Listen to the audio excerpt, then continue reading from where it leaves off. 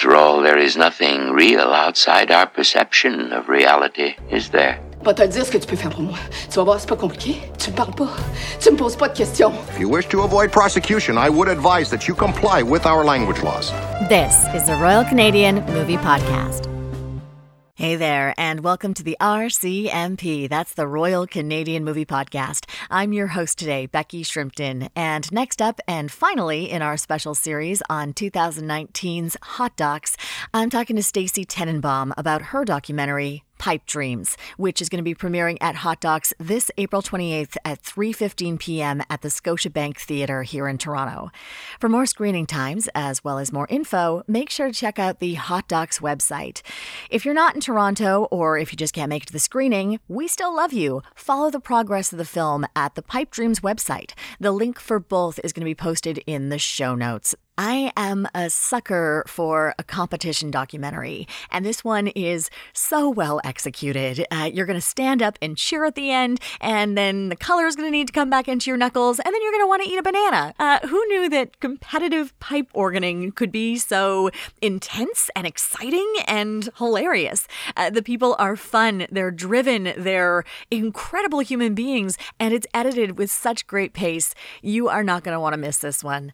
Stacey Tenenbaum is an Emmy Award-nominated documentarian, and her work tends to center around these character-driven stories that have a ton of charm and heart.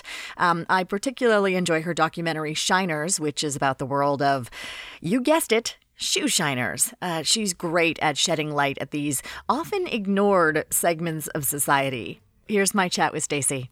I gotta tell you, your doc was my favorite, and I don't like to play favorites, but oh man, it's so good. Oh, thank you. That's so sweet. No worries. No, it hits like everything I love in like something I know absolutely nothing about. It's a competition documentary. It's absolutely joyous, and everyone in it you can't help but love and cheer for. It's the best. Hey, thank you. Yeah, I really wanted everyone to love all of my characters. That was really important to me, and and I love them. They're great. Okay. Do you have a favorite you can tell us? Our listeners are very discreet. No, I couldn't possibly have a favorite. So just to start out, what's your relationship to hot docs? How did you find out about it? What was your dream to get into it, etc.? Okay, well, I'm Canadian, so I mean, we all know about hot docs. The first time I met the programmers was actually, we have a film festival here in Montreal called RIDM, and so I'd met the Canadian programmer for hot docs there a few years ago, actually, when I was just developing my first film, and he kind of loved that film. He ended up programming it, and so I was really hopeful and excited and so thrilled to be asked back to come back for Pipe Dreams. And I got to ask you, okay, how is Pipe Dreams not already a documentary? Because you've got these great personalities, you have incredible cinematography because you have gorgeous architecture because you're in these amazing churches and all over the world. The music is like big and raucous and built for the theater. Like, why wasn't this a thing before? I think people just like really have a little bit of a prejudice against organ music, probably from their church and sitting in, these, with people who might not be the best organists in the world, or, just, I don't know. I think people have bad associations with organ music, and that's kind of what I wanted to turn around because it's such a cool instrument. And I also think seeing it played is like really key. So usually when you're in church, you don't see the organist, but the first time I saw someone playing it, I was just like, oh my Lord, like how does anybody ever learn how to do this? Because it's so complicated and it takes so much dexterity. So I was like, just kind of blown away by that. Yeah, but it is definitely a movie that's made to be seen in theaters. That's why I hope that audiences come out and see it on the big screen with the great, amazing sound and all of the sort of glorious architecture, as you say. It's really a delight, yeah. And I'm not going to lie, I actually will probably come see it in theaters. I've already watched the screener, and then my boyfriend got mad at me because I have to watch a lot of movies for this podcast, and so I don't always run by him, what do you want to see? And I was telling a friend about this one because I was like, I want to see this in the theater because it's great. And he's like, so this relationship is now over because you didn't tell me about this doc. You have to go to the theater. We actually filmed with special microphones in the churches so that it has like a 360 surround sound. So I really wanted to recreate the experience of being in the church. So in a theater, it should have a really big, beautiful sound. Oh man, I'm so excited. And I got to ask you, so obviously you have a relationship to organs in the church. How did you find out that there was a competitive aspect to this? It's actually, I went to the first time, they had the competition started here in Montreal, which is my hometown, in 2008. And we're family friends with the artistic director of the competition. And so he kind of got me and my husband free tickets. And I was like, oh, an organ concert? Really? Yeah, I really don't want to go to this. And then I went to the first one, and it was so incredible. And so I'd been going back every year since, well, every 3 years, because it's held every 3 years. So I'd been going back since, but I never actually thought to make a documentary film about it, which is kind of astounding. So it was actually my cameraman on my last film that was like, hey, you know, that competition, the organ thing, I think it would be cool to make a film about that. And I was like, oh yeah, well, of course. So I don't know why I never twigged onto it, but yeah, so then I had the connections and we ended up getting great access. They were amazing. So that's kind of how it came to be. Well, I'm sure they're just happy for people to know about it. You have so many young people, like everybody's under the age of 30. Yeah, well, that's what really appealed to me, because, I mean, even the first time I saw it being played, it was like completely against what you expect of the organ. So you usually think it's going to be some old person playing. And so the first thing that struck me was how young they were. And I'm like, what kind of person plays the organ at that age? And like, so that piqued my curiosity for sure. And then also the music is not what you'd expect either, because like they're playing jazz, they're playing these crazy modern songs. So I think it's really going to be surprising to a lot of people that might have preconceived notions about, you know, what organ music is. So how did you select your participants? I mean, you've got a pretty good selection of people from all over the world. Yeah, I was really, really lucky. I have to say it was one of the scariest things making this film, because what happens is they get CDs of the music. So 55 people applied and they chose 20. So out of the 20 people, I had to choose my character. So it was really scary because I didn't have that much, you know, that many people. I had to choose from these 20. So I got really, really, really lucky because they're all amazing organists and they're all great characters. And I think what's really cool about the film is each one is very different from the other one. So I really love that. And no, I just got really lucky, I have to say. And because you have so many of them, and this just speaks to a testament of yourself as a filmmaker and your editor, did you do the editing yourself? No, I had a very experienced editor, and we both struggled and puzzled for many months. I bet. Because, yeah, first and foremost, how do you figure out what the most important key aspects of each of these people are so we'll be able to relate to them, because there's so many of them, and kind of what their dreams and ambitions are? Of course, it's pipe dreams. And then when you actually see them play, figuring out what that's going to look at, because there's so many moving parts, especially their faces. Yeah, it was really intense. I have to say it was, we had 2 crews throughout the entire competition. So that helped. We had 2 crews going, and not only that, we were actually filming 9 people rather than 5. Oh, so it was kind of a crazy thing, because I was really worried that it has elimination rounds. For people who haven't seen it, the competition has 3 elimination rounds. So I was very worried that if I only chose 5 and then like all of them got eliminated in the first round, I wouldn't have much of a film left. So I ended up filming with more people than I needed. And then that was a huge whittling down process in the edit suite. Well, especially because, and something I like about this too, is it's so well-rounded that you not only see them in competition, because I mean, you could have easily just done this just about the competition. You go back and you see what their home life is like. You see why they're doing it. And then you also see how they train for it and that they're actually athletes. It's crazy. I mean, that was kind of the big thing that I wanted to do, was really spend time with them before, because I think people, you know, they go to concerts or they go to competitions or even go to, you know, sports events, and they don't see all the work that goes into that performance, right? So I knew right away at the beginning that it was important for me to spend a lot of time with them and to show how long they practice and how much. Like, they're practicing up to 12 hours a day. Like, 11 was the most. But, you know, regularly 8 hours to 10 hours a day, they'll be practicing organ. Jeez. I mean, I'm very impressed by that. I mean, I always feel like I work hard and I go to the gym and I do all this. Then you see people who are like so devoted to one thing and everything they do just pours into it. Do they do this professionally as well most of the time, or is it purely an amateur thing like the Olympics? Well, they're young, right? They're all under 35, so not all of them have their careers yet. Quite a few of them were at music school, so they two of them were doing their PhDs here in Montreal at McGill, and so another one was doing his I think his PhD at Eastman School of Music. So Yuan Shen, the Chinese girl, is actually a teacher, so she's teaching organ. She was the oldest of all of our competitors, so she has a more established. But I think, there are jobs in churches, like most of them end up getting church jobs, but they also do recitals, so they can get concert gigs playing the organ. Like actually Thomas, one of the competitors, was actually playing in Notre Dame in Paris this August, which is so astounding.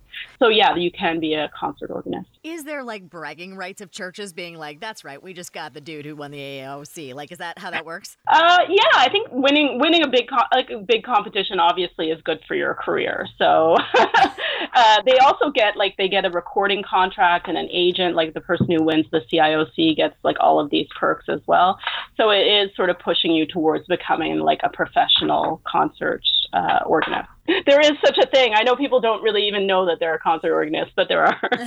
Yeah, like it's everything I love about a documentary. It's just all these things that I'm like, I had no idea that was happening, but it matters so much to these people, and the world is so, like, it's small. Like, everybody clearly knows everybody. They see each other all the time, but that just makes the stakes higher. And what I love, and I hope I'm not giving away too much by the first question you ask and the first thing in the edit is, who scares you? Yeah.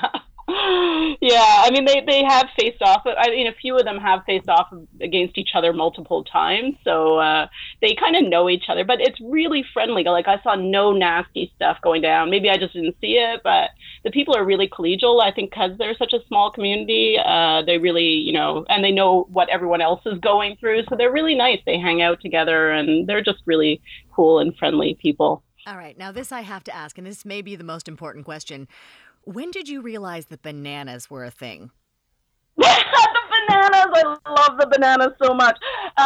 So yeah, that I realized pretty quickly. Before every concert, the organists, especially the organists in North America, actually end up eating bananas. They'll eat 1, 2, sometimes 3 bananas. I had to go on several banana runs for people who forgot their bananas. It's just such a crazy thing. And actually, I'm getting bananas donated by Gamble's Produce in Toronto. And we're going to do a free banana giveaway at the screening. Oh, my gosh. Yeah, because that was the part where I was just killing myself because it's first introduced. And then you see people bringing like bunches in. And then there's a competitor at the end who looks like they're going to die as they eat this banana. And they're just so nervous. I call that the existential banana. It's beautiful, and it's such a human moment, and it's like, okay, we're watching people do something incredibly wholesome. It's pipe organing, and of course they're not heavy drinkers. They're not, shooting up backstage to like calm their nerves. They're eating bananas, and it's so wonderful. Some of them are kind of heavy drinkers when they're not playing, though. Okay. But not before they go on. That's okay. Organists know how to party, strangely enough. Why am I not surprised? Especially the Germans, right? The Germans can drink you under the table, but it's really funny because the German kid ate chocolate. Of course. And the Asian girl drank green tea, and she also ate chocolate. So I think it's like it's like a North America, Europe thing, the banana. The banana. I love it. I love it. Cross-border banana. It's beautiful. Now, your previous documentary, Shiners, was about shoe shiners across the world. Also, like a very small microcosm of humanity, but also like a brotherhood in a way. What compels you to make documentaries about these like very specific niche parts of humanity? Oh, well, I mean, the shoe shiners, I always got my shoe shined. I loved shoe shiners. I thought they were sort of misunderstood and not respected. And so that was partially what made me want to do that film. And yeah, they are total brotherhood of people. I think that the organists are a little more exclusive in a way. But I just find people like that interesting. And I like kind of quirky topics and worlds that you might not get to enter. That's kind of my thing. So you're an Errol Morris fan, aren't you? Yes, indeed. Yeah, definitely. I like quirky. I'm a Wes Anderson fan as well. I can see that. Okay. And then I got to ask you, is there a documentary you want to recommend to our listeners? It can be one that's coming up from Hot Docs that you're really excited to see, something else. If it's Canadian, even better. Oh, Willie. Willie is about the first Black NHL player. So I'm looking forward to seeing that. A couple of the music films I think are really cool. I'm definitely going to go see the dog grooming film. Yes, that's on my list too. Gosh, I don't know. There's so many. The programming is always amazing during this. There's one about miniature worlds. Someone who does miniature stuff. I forget what it's called. And I actually had an idea to do a film about that, and then I saw it was on Hot Docs program, so I'm like, oh, well. But I'll probably check that one out. Good thing I went with the pipe organs. No one else is touching that. Exactly. Nobody's going to be doing that. I mean, it's also hard to come up with original ideas, right? So it's kind of, I guess the niche topics end up being something that other people might not have done, which is kind of fun. But there's also execution and framing. Like you chose to make a competition documentary, and so you get those stakes automatically built in, and you get invested in these people, and by the end you're cheering and you're super excited, and you're like, I don't know what they're doing, but it's good. Exactly. Well, I have no background in music either, so that was a bit tricky, right? Like, I didn't know when they made mistakes. I'm like, it all sounds beautiful. And I think at the end of the day, it wasn't about did they make mistakes or not. It was kind of about the journey of sort of, being with them through all of this. So, it's focusing in on the humanity was the best thing you could have done. These people are amazing and wonderful, and I just want to watch them. Oh, that's great. They're all going to be at the last screening. So all 4 of them, not all of them, because the boy from Germany couldn't come, but the 4 of the characters will be at the final screening in May. I'm going to have organists at all my screening, but they're kind of really busy and hard to pin down. So I'll have like 1 or 2 at each of the screenings. And the final screening on May 3rd, I'll have all 4 because they're actually going to be doing a live organ concert on May 3rd in the evening. So you can get tickets for that. And if you come to the film, you can get 10% off those live organ concert tickets. Oh, so if you've never seen an organ being played live, it definitely should be a treat. And this is actually the first time that all 4 of them have seen each other since 2017. So it's kind of, they're calling it a piping hot rematch. And I think there will be an audience prize or an audience vote or something. So it should be a lot of fun. Oh, that sounds absolutely amazing. What do you want people to think about or feel when they leave? What do you want people to take from this? Well, I mean, I first and foremost, I just want them to have fun. I mean, there are a lot of serious documentaries, and those are fantastic and so important. But I think it's good to just go to a cinema and have fun and be, cheering for someone and be on the edge of your seat, waiting to find out if they get picked. But also, I hope that people start talking about the organ, like, and especially young people. Like, I would love, like, millennials to come see this film and just see, like, what a cool, crazy instrument this is that they knew nothing about, because it's just so epic that I think that the organ could actually catch on. That's my wildest dream. Oh, that seems like the most hipster thing also, is like people just knocking out walls to put organs in. Exactly. I love it. Yeah. And then my last question, I ask every one of my guests, what do you think Canada needs more of to support its artists? Oh, more of to support its artists. I mean, I guess theatrical is still lacking. I mean, now we're having the Canada Theatre Day or whatever, but I think that it would be nice if more, Canadian films did get into our cinemas and if more people went to see them. I think we have a great system for actually funding. I think it's quite amazing. I hope it doesn't get cut in the coming years. But I think more people coming out and supporting Canadian films would be a huge thing. That's all the questions I have for you, Stacey. Thank you so much. Well, thank you. And thanks for loving my film. I'm so thrilled. And hopefully I'll see you at the screening. Yes, please. And all of our listeners too. Okay, thanks. Thanks for listening to the Royal Canadian Movie Podcast. If you like what we're doing, please remember to rate us and subscribe on iTunes or on your favorite podcatcher. It helps people find our podcast and Canadian media they love. Come chat with us at RCM Pod on Facebook or on Twitter @RCM Pod. Our theme song is by Craig Stewart and our show art is by Paul Stachniak. Join us next week for another great film from the wilds of Canadian cinema.